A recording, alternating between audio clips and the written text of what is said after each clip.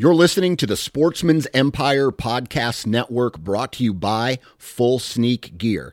Check out their entire lineup at fullsneakgear.com. Also be sure to check out our entire stable of podcasts at sportsmansempire.com. Go Wild is a free social community created for and by hunters. This means that unlike mainstream social media, your trophy pictures won't be censored. They're encouraged. As you spend time on Go Wild, you will earn awesome rewards such as gift cards, free swag, and big discounts on brands like Garmin and Vortex. You will even earn $10 just for signing up. Visit downloadgowild.com and sign up today.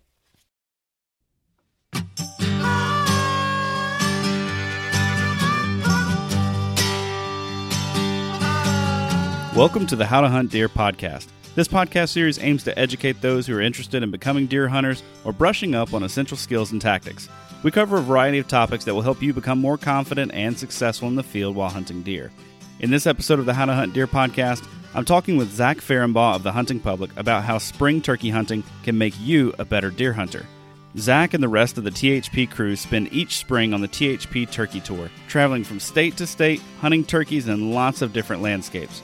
Much of what they learn each spring while chasing longbeards serves them well each fall when it's time to chase whitetails again. Spring turkey hunting can benefit the avid whitetail hunter in many ways. Everyone knows that spring, especially early spring, can be a great time to scout for last season's deer sign. But the payoff doesn't stop there. Turkeys have a lot to teach us about calling animals, fooling an animal's senses, the right time to make moves, and how to get off an ethical shot in the moment of truth. This episode is all about how to up your fall deer hunting game by chasing toms this spring. So sit back, relax, and enjoy the show. Zach, you travel all over the country, always taking advantage of turkey hunting and the intel that you learn while you're out there to sort of capitalize on that for hunting deer, right? Yep. And you're getting ready to launch into another spring. I'm sure this spring will be no different. How much of a conscious effort are you making to look for deer sign as you're turkey hunting, or is it just kind of when it catches your eye, you're gonna pay attention to it? Like, what does that process look like for you?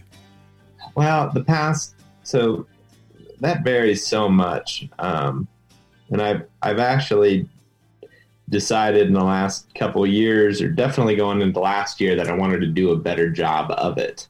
And I think going into this year, I want to take that a whole nother step further. I want to do a better job yet of making sure that I'm paying enough attention to deer sign out there that I can use that to my advantage in the future. And not necessarily from a standpoint of specifics, because again, a lot of the specifics, I guess I don't want to make this come out to sound wrong, but it's just like, I feel really confident when I can guess where deer are going to be bedding if I know what the habitat is like. Yep.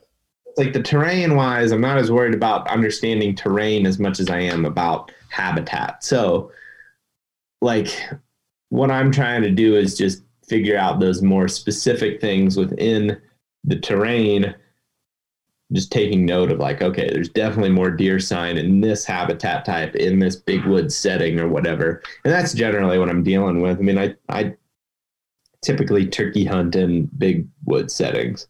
So the terrain is generally consistent where the deer spend their time, how they move through it, where they bed on it. But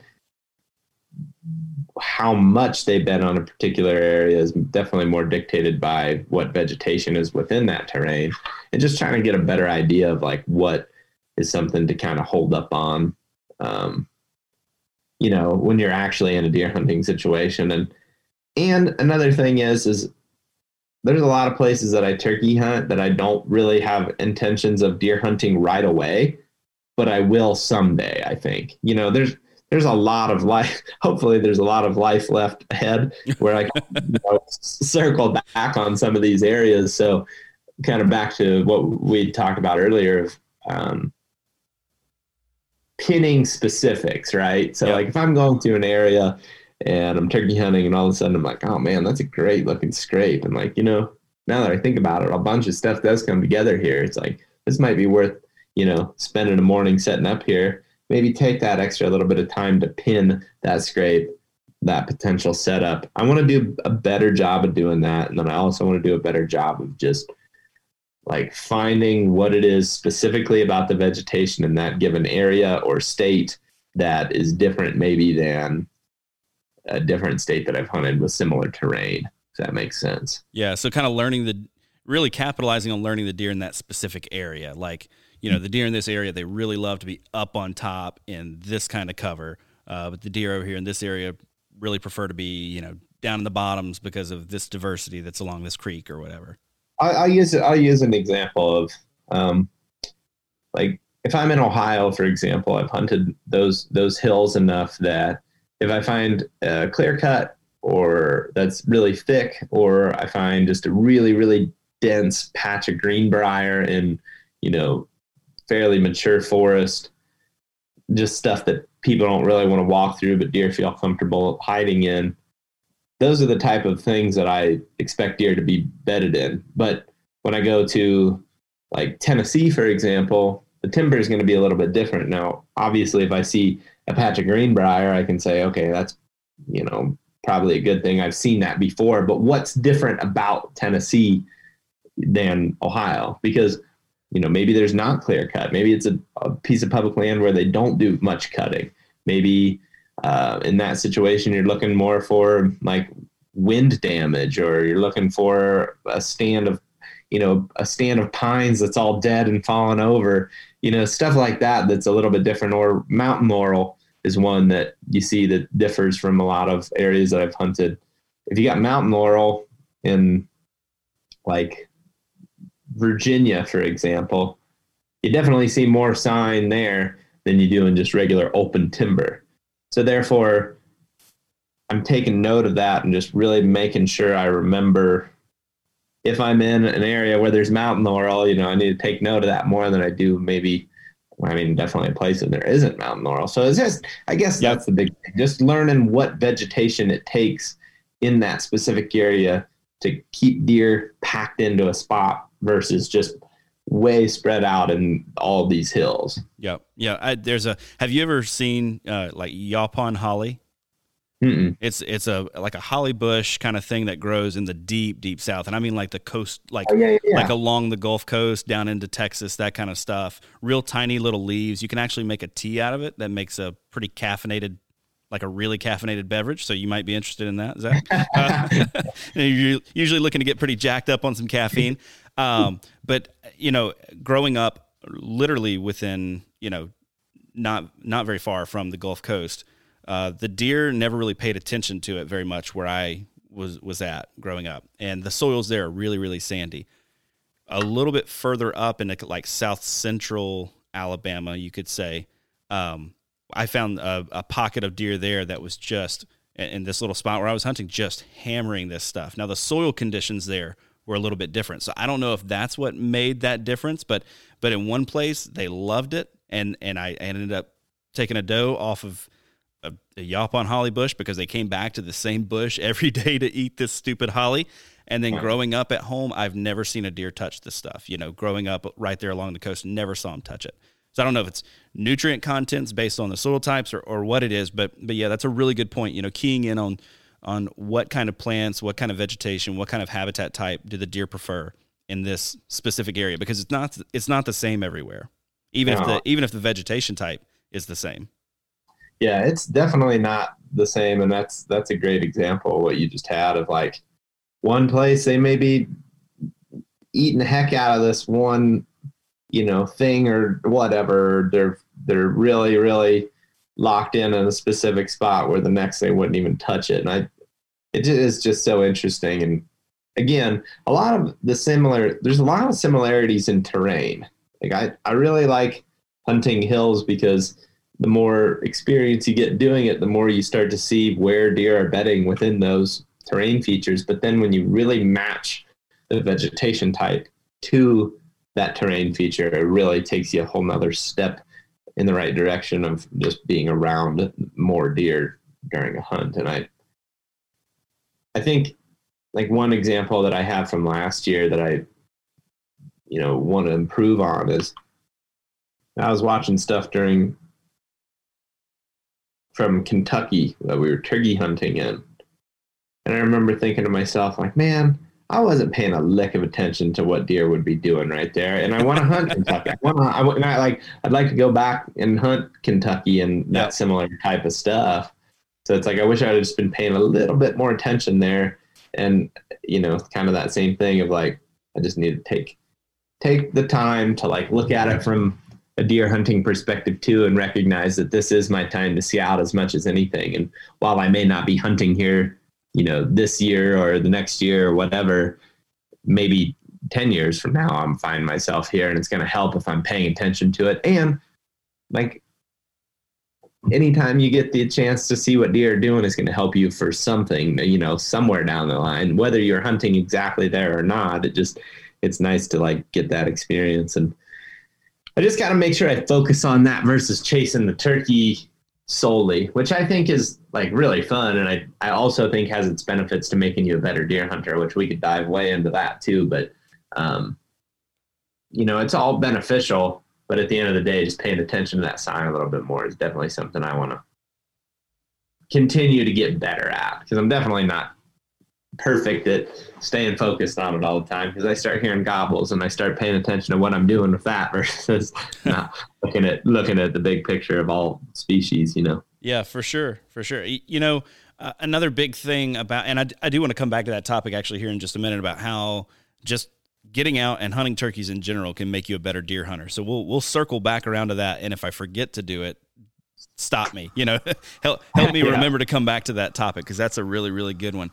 One of the things I wanted to cover though is green up can make things really difficult in the woods. So I've been working on the last couple of years, basically putting on the right glasses for scouting. So there's a certain set of glasses I put on for scouting early season, where if I find 2 rubs on September 18th, I'm probably gonna, and they're near some white oaks, I'm gonna set up right there.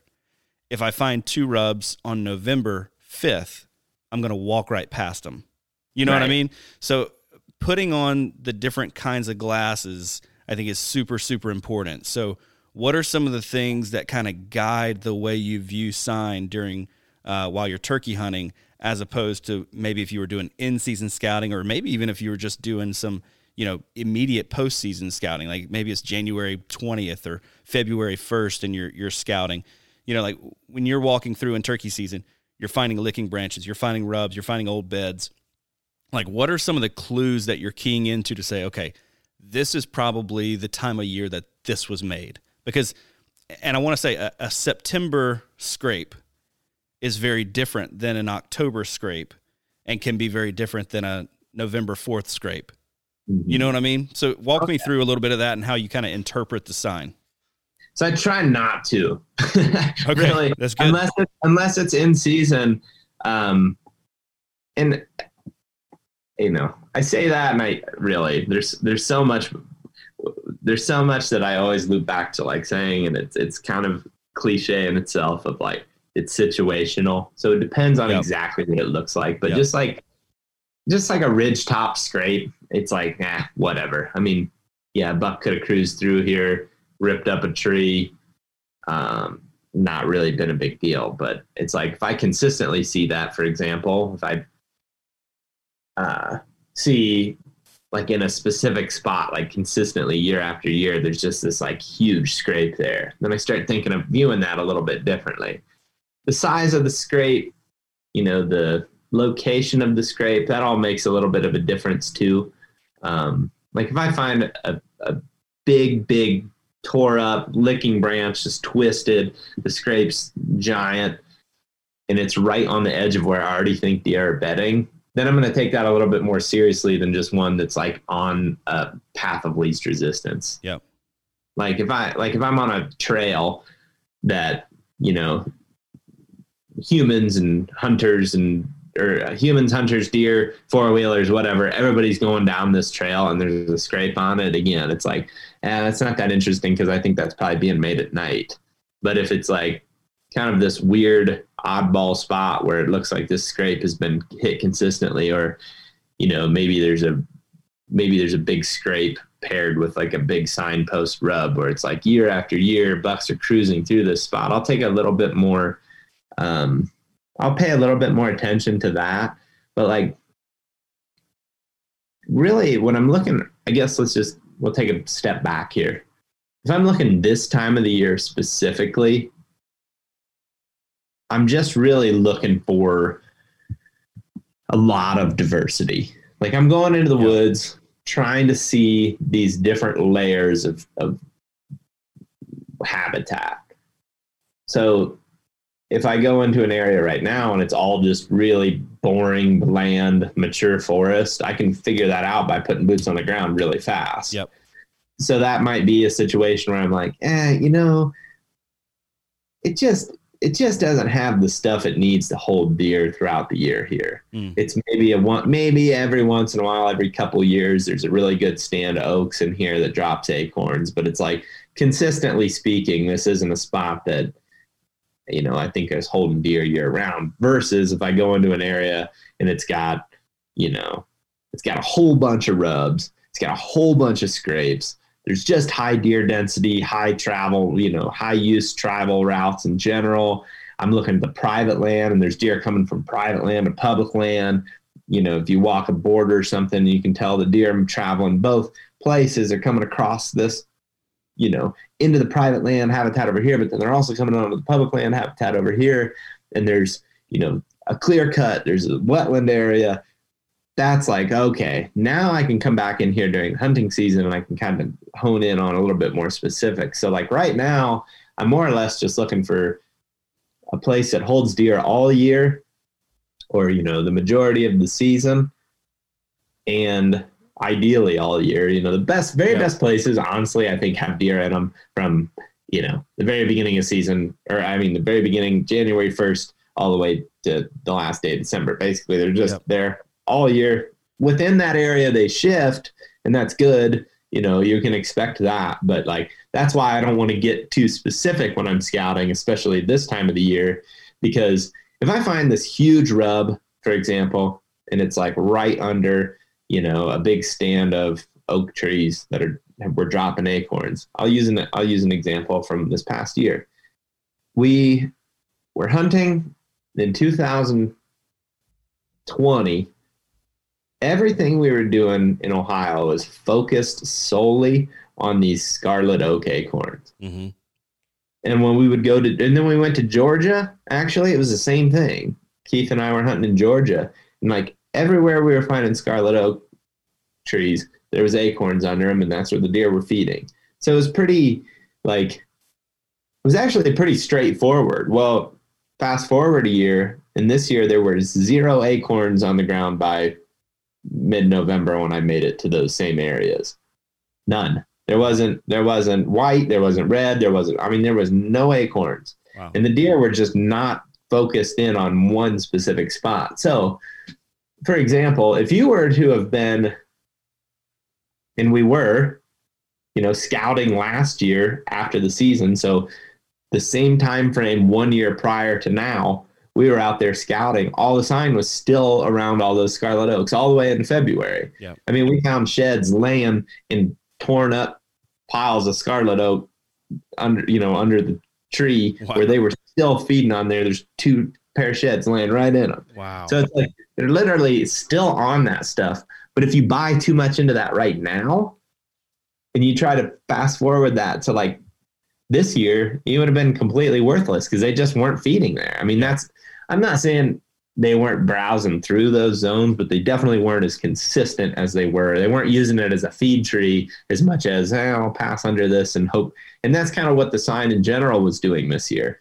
A lot more meandering than I've ever seen before, because I've never seen an acorn year so bad where there was not some sort of concentration of deer. They were all just spread out. Every time you'd hit a fresh track this year, it was like, I don't really even know why he's there, other than just kind of going, he's just kind of going somewhere else. Yeah. And on the way, feeding on whatever he can, and it was definitely a different year. So if you were to focus too much on what you saw the year prior, conditions change, or those food source factors change enough that it may make a huge difference. So when you're talking with agriculture too, that's a huge, huge factor as well. Like if you're in corn one year, beans in the next, I mean, I'm talking, I've seen so much consistent change in that. It's crazy. Like almost 100% of the time, in my opinion, corn years in a lot of places are better for big bucks. You got standing corn surrounding something. I mean, I actually have a really crazy story of a buddy when we were working at Midwest Whitetail, a buddy of ours, Eric Barber. He had, I think it was about 40 acres. He rented a place from the old timer that was the landowner, and that guy let him hunt back there. And this property was like basically just a hedge thicket with ag fields around it.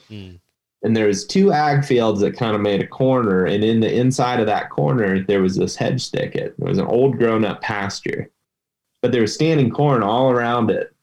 In 1 year there was like 4 bucks, shooter bucks, living in that little tiny, I mean, this is within the 40 acres. I'm talking this like 5 acre piece.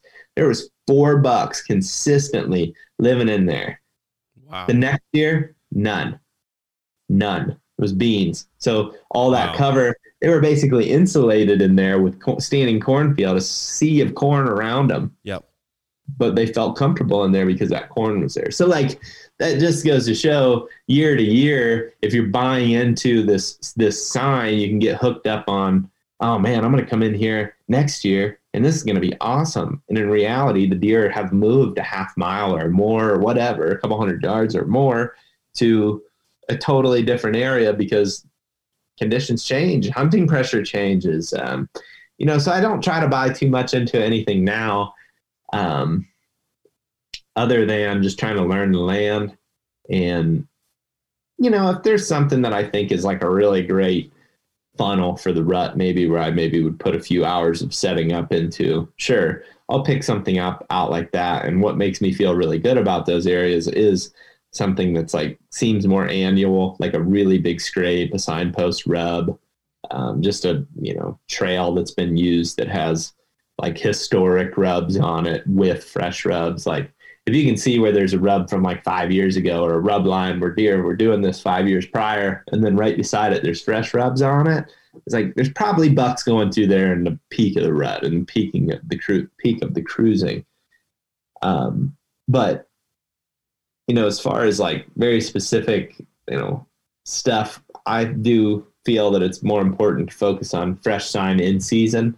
And then as you kind of move on to a different time of the year, you get into turkey, I would say you start to I guess that time of the year too, I'm doing the same thing, I guess, as far as speaking of a scouting lens, that carries on into the summer. And then once it hits summer, I think the biggest thing that you can do is just like kind of glass stuff and kind of get an idea of where deer are spending their time right now, because that then might help that transition of like right when the season starts, you might be able to take advantage of where they're kind of spending time. If there's a couple bucks coming, they're close to some area that you can hunt or something that you see out in the field in velvet in August, I do think that can be beneficial, just kind of getting an idea of like what.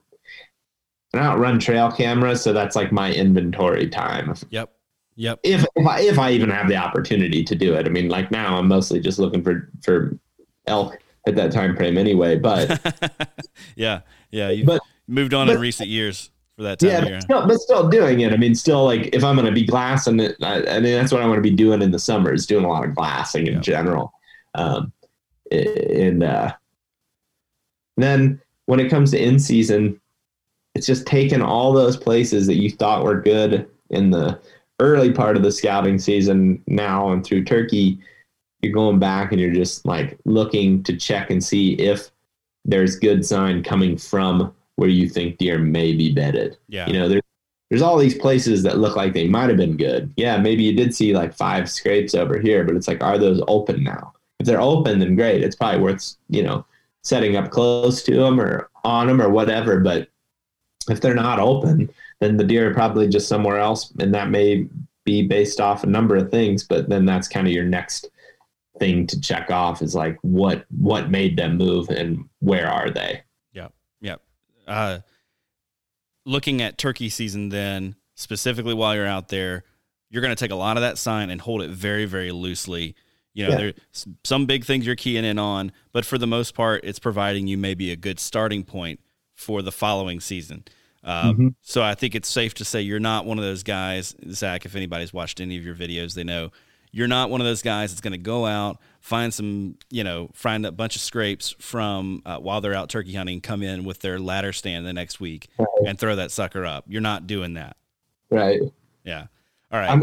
I'm not, but at the same time, it might, depending on your style, depending on where you're at too, because it's like, it is so hard to say. Cause I don't hunt there anymore. I can't hunt there every year anymore because I'm now a Colorado resident. But when I hunted Iowa, for example, it's like sign really didn't matter. By the end, it didn't matter hardly at all, other than if I saw high density of it, that made me feel better at finding more bucks in an area.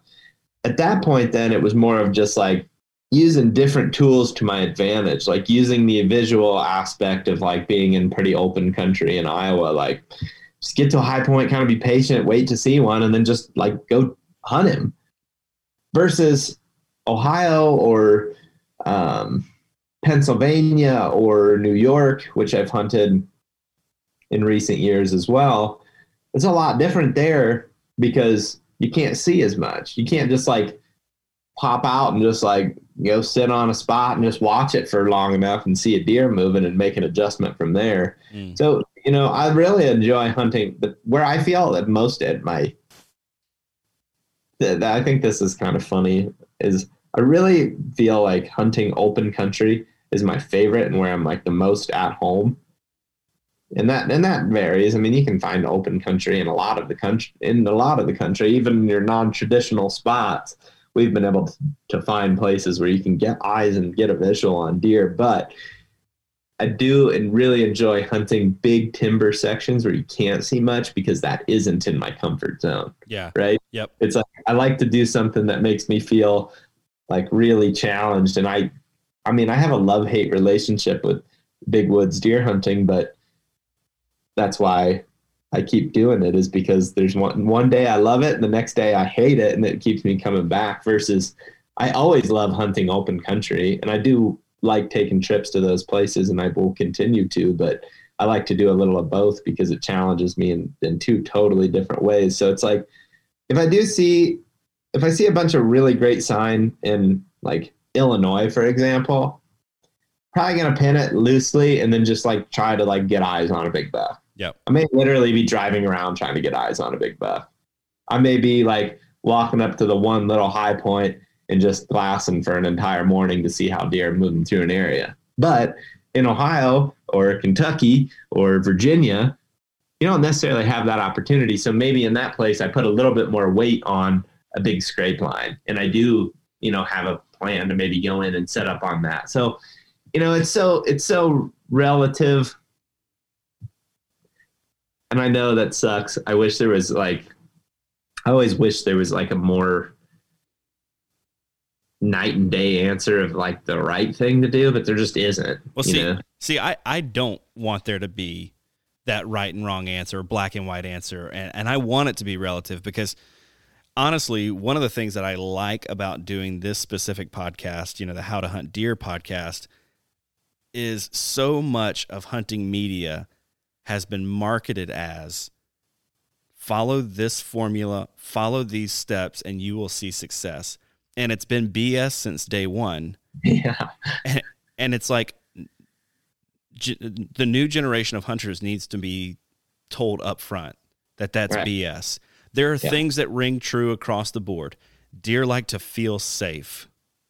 When they eat, when they sleep, when they have sex, they like to feel safe.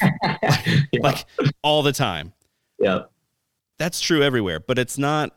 And even, I don't know, even in the direction of like some of the mobile run and gun, highly aggressive hunting styles for a while almost took on a little bit of a flavor of like almost one dimensional. And you guys have even kind of critiqued your own stuff from earlier on and said, hey, we were laser focused on buck bedding.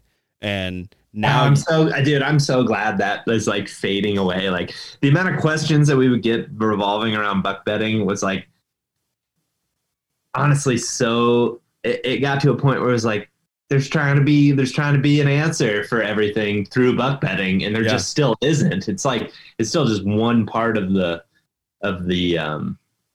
grand, overall, it's a one puzzle piece, for example. Now it's a big one.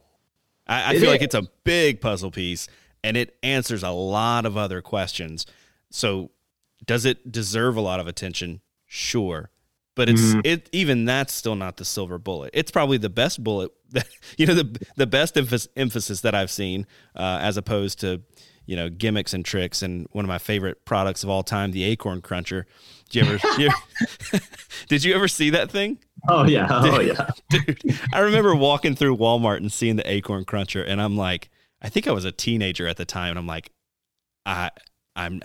people are buying this? Like, people are literally buying this. Dude, there's all kinds. And I think too, the other thing that is important to me is I enjoy hunting because I enjoy the challenge of figuring out where they want to be without me like forcing them to be somewhere. Like baiting is a huge deal in a lot of the country. Yep. And I know a lot of the Midwest it isn't, but like, I mean, there's definitely some, like Kansas, baiting is a huge deal. Yep. A lot of the southern states and eastern states, baiting is legal. I mean, baiting's legal in my home state of Ohio. I've been dealing with it for a long time, and it's just like, I don't want that to be the focus anymore, because if you get so focused on like baiting deer, that's the only strategy. It's just so limiting. And it also like may not be realistic for everybody. Like if you're hunting public land, in a lot of places you can't bait on public land. So like, that's not the answer. There's definitely more to that. I guess if I was going to give a tip to any hunter, it would just be simply go continue to get experience and don't critique yourself on the outcome. Like don't have a what is success in your head unless it is just simply that you learn something. Because if you go out and every time you think you have to see a big buck or see a deer or shoot at something, it's like you're going to start not having fun because you're holding this like unrealistic expectation in your head. But if you just go out there knowing that like, I'm not going to compare myself to anyone else. I'm just going to continue to try to get more experiences for myself. That way I just have, better confidence for the next time. It will end up working out and stuff will click, I think. And it's funny because basically here I am like making hunting content to try to help people become better. But I'll tell you straight up, the best thing you can do is not do too much of that. Watching content. Like, you start watching too much of like especially like one group, like if you're just watching THP or you're just watching like the Untamed and or somebody up in the Northeast or whatever, or somebody in the West or South or whatever, you're just watching content and you're trying to figure it out by watching content and looking at maps, like you're not getting as much experience as you could be as if you're just going putting boots on the ground and just figuring it out for yourself, trying. Like you're better off hunting and failing miserable than you are watching content of somebody telling you how they've had success in their experience, because that's not your experience. And like, you can listen to them and you can make this idea in your head and you can listen to a hunting story, but like until you actually see it, you don't even really believe it. And you're going to continue to like mess things up because you're just like, you never had that happen to you. Like, I'll just like use a personal example. It's like, I know there's been plenty of times, this isn't a direct story, but I know there's been plenty of times in my life where I've heard somebody say something, whether that be how a turkey was acting or how a big buck was acting. But until I actually saw it myself, I didn't even really believe it was true. And therefore I would mess it up because I hadn't had that experience yet for myself. But then once I had that experience, and the next time I'd play it a little bit different, or I'd expect it to be a little bit different, but it's like, you like halfway don't even believe it, if that makes sense. You can listen to stories and examples, and but until you go put your boots on the ground and make those mistakes and see those specific things yourself, you're just going to keep wondering, really. You're going to keep wondering what the answer is, but once you start going out and getting those experiences, going in with an open mind, knowing that there is no real success or failure, it's just like trying to continue to improve and take something away from it. Like when you start doing that, you're going to start actually becoming a better hunter, I think. So yeah, that's good. The last thing I want to kind of key in on a little bit is kind of based on that becoming a better hunter piece. I'm curious what guys can do during turkey season to kind of hone some skills that will directly carry over. Now, I asked this question knowing that we could go for another 3 hours kind of on that, but maybe what are some of the your top takeaways of these are skills that you learn really well in the turkey woods and they're going to serve you super well come October? If you want to really get better at just overall hunting, knowing when you can move, knowing when to call, this help you become a better deer caller, elk caller, whatever you want to call. Start turkey hunting with no decoys. Turkey hunting with decoys is, it's legal everywhere, I think. I guess I don't know this. I don't do it anymore, so I don't really pay any attention to it or not. But as far as I know, it's legal everywhere.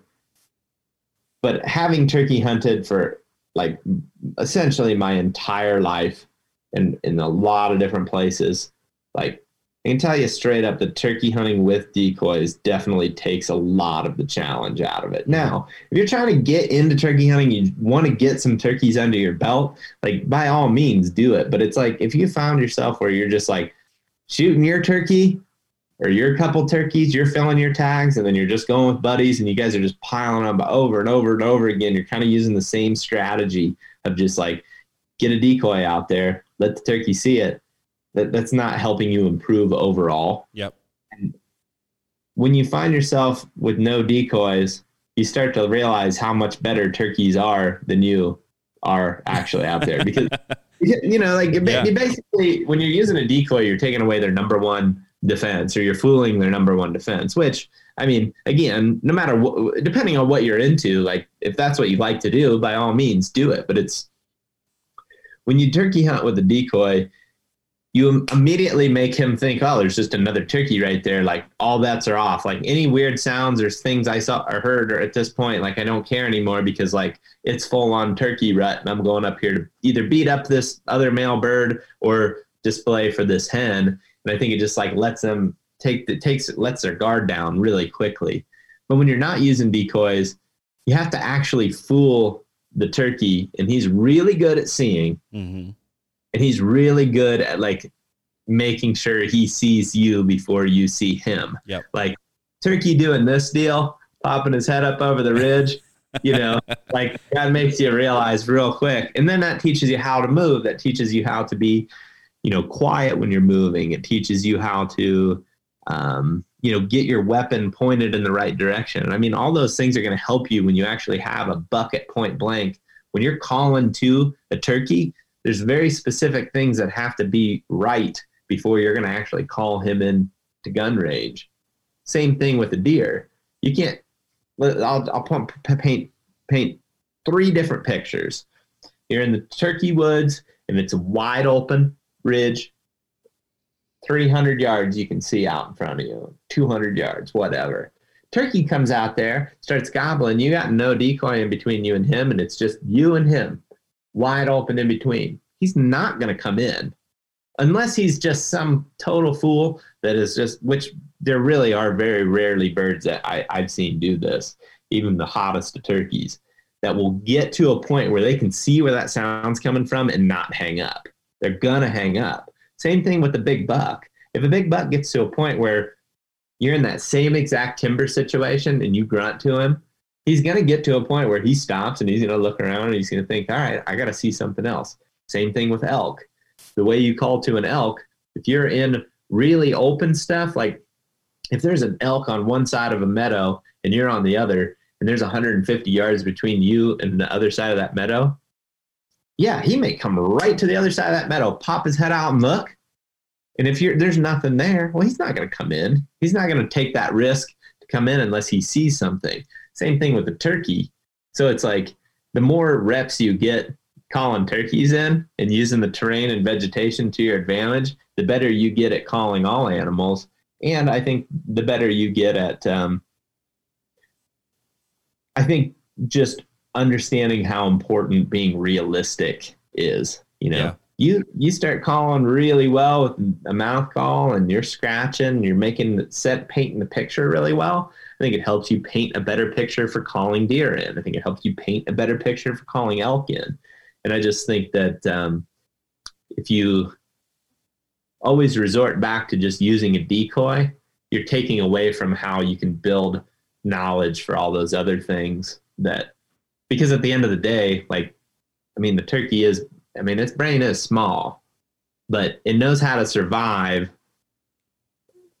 It knows how to survive in the woods. Yep. It is really good, or just in general, they're really good at surviving. But when you fool that number one defense of their eyesight, I definitely just think it takes a little bit away from what you could be getting out of it. Again, Yep. I'm not saying I'm against it. I'm not saying that I don't think you're I don't think you're a good turkey hunter if you use decoy. I don't think that's true. I think that you can get more out of the experience if you're not using them.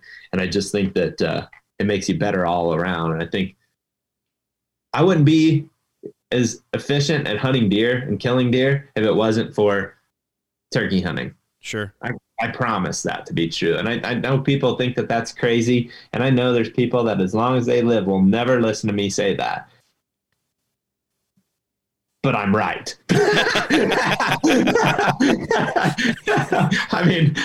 It's just true. If you let yourself be challenged by turkeys, they will challenge you and they will make you a better hunter. Yeah, that's good. I really like that idea of, taking that opportunity to push yourself, because you're right. You learn so much more about when and how you can move. What can I get away with? Because when it comes to at least spooking something by sound, I haven't really noticed a big difference between deer and turkeys. I feel like I can make about the same amount of noise. And I honestly, I feel like a turkey's going to pick me out if they see me faster than a deer is going to pick me out, and going to be a lot less forgiving, because that deer might look and say, did I see something? That turkey's going to look and say, hell no, I'm gone. Yeah, good luck catching me. Good luck catching up with me again today, because I'm out of here. Yeah, it teaches you a lot about movement, right? Everything picks up on movement really well. Even a turkey. Now, turkeys won't give you much time, No. and that's definitely a true thing. We have a ton of situations where we set up where our gun barrel is facing about exactly our range. Let's say 30 yards is as far as we can see or less. And a lot of times a turkey will pop his head up, give it one look, and as soon as he sees a blob sitting against a tree that's not hidden well enough, he'll start putting and dipping out of there, where he won't even give you a full view of his body. Yep. And that's not a whole lot of time. But it's like a deer, on the other hand, if you've got good enough cover and you don't move, a lot of times they will kind of question what that is and will kind of give you a chance. There's been a couple of bucks. Well, there's actually been several bucks that have pegged my butt so bad. Definitely saw me. North Dakota buck last year, and then the New York buck in 2019 are both bucks that I shot with my bow at really pretty dang close range, that had figured out something was wrong, but knowing how to move at the right time and just recognizing what and when you can get away with certain things makes all the difference. And literally the deer running away or you killing them, and I really do relate a ton of that back to turkey, because that's where you get to test everything. You know, you kind of get those reps in turkey season. You don't get a whole bunch of big bucks at 20 yards. No. Like in the grand scheme of your life, you're not going to get a whole bunch of big bucks at 20 yards, but you might get a fair amount of turkeys at 20 yards. And those experiences help you be better for when you do get a big buck or a big bull or whatever at point blank. And then you get to just have more confidence. And I know for a fact those 2 bucks that I just referenced probably wouldn't have got a shot at them had I not been, you know, turkey hunting so many times to know, like, okay, like I know when and how I'm going to get away with this, you know? Yeah. Yeah. And another thing that I feel like I've gotten better with specifically because of turkey hunting is taking shots at live animals, because I have always been the type that, like, so deer, I mean, I've killed a fair number of deer in my life, but I've always been the time that, man, that deer walks out and I get my weapon up, rifle, bow, whatever, and I black out and I wake up and something was sent down range, an arrow, a bullet, like, you know, and I'm like, oh my, did I make it? I don't know what happened. You know, with turkeys, I don't black out. Yeah. You know, I'm much more in the moment, and I feel like getting those reps while it's still high intensity, while there's still a lot of stress, I can kind of practice that calming myself down and going through the motions of it on something that's not going to make me just absolutely melt. That's such a great point. It definitely helps that as well. And I mean, I would say I get equally as worked up for a deer. Basically anything that I shoot at, I get about equally as worked up. But again, it's just reps. It's like just getting more and more reps. You're getting better at controlling your breathing and focusing through the moment and just making sure that you don't like rush anything or take a bad shot or force it when you're still going to make those mistakes every once in a while, but it makes you better the more reps you get. Yep. The more reps you get, the more confident you feel the next time. And I really, really, really do believe that turkey hunting is it's just such a great way to get more hunting experience and become a well-rounded hunter. And it teaches you so much too about just like, you know, fresh sign. What does fresh sign mean? Like, I mean, if you're new to hunting, you probably have heard that, you know, especially if you're taking in and consuming the content of, you know, other people that are hunting like similar situations, like hunting public land or whatever. You hear fresh sign. Well, what does that actually mean? Well, when you're turkey hunting, you can test that. You know, if you see some scratching that you think's fresh, like, well, set up and see what happens. You know, it's all just building experiences. Yep. And I seriously just, the more I hunt, the more I'm just thankful that I went as many times as I did as a kid, whether it was good or bad. It was always an experience, and I always was taking something away from them. And I mean, I've been hunting as much as I possibly can. I mean, you know, like getting myself in trouble hunting too much since I was a kid. So it's like, the more you do that, the more you get better experiences. And if you're passing opportunities to hunt turkeys to do something you think might make you better for deer, I would be willing to bet that just scouting more or something, or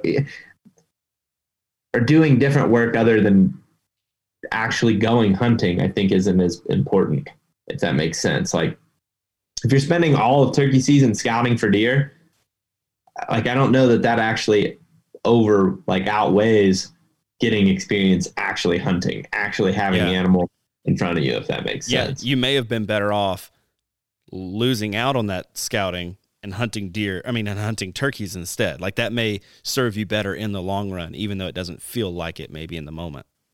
The amount of times that I've got myself in a deer hunting situation where, like, this is what turkey hunting has done for me. And it happened with a couple of these bucks that I was talking about earlier. It's like, you get yourself in a situation where all of a sudden it's like, ooh, this really isn't going exactly how I planned. Like, all of a sudden this turkey may be just like dead. He's in range. Like, I know if I can get turned around, I can get him shot, but he's dead behind me. How do I do that? How do I get there? Well, if the same thing happens with the deer, well, how do you get there? Well, if you've never turkey hunted or you've never been in that situation turkey hunting, then your experience with that exact situation is much less. So your odds of pulling it off are much less. Yep. Like, you know, I'm trying to think of like exactly what I mean, but just that comfort within the setup and that ability and that confidence to just like move. And I can tell that it's happening when I hunt with like people that don't have as much experience with it. And then it's like, there's that hesitation to move. It's like,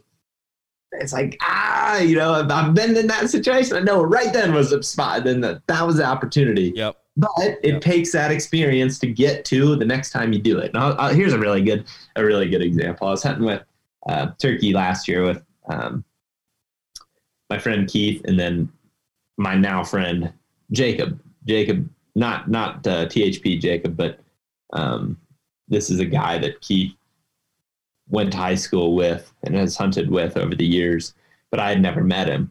And he was with us turkey hunting for 3 days this past spring.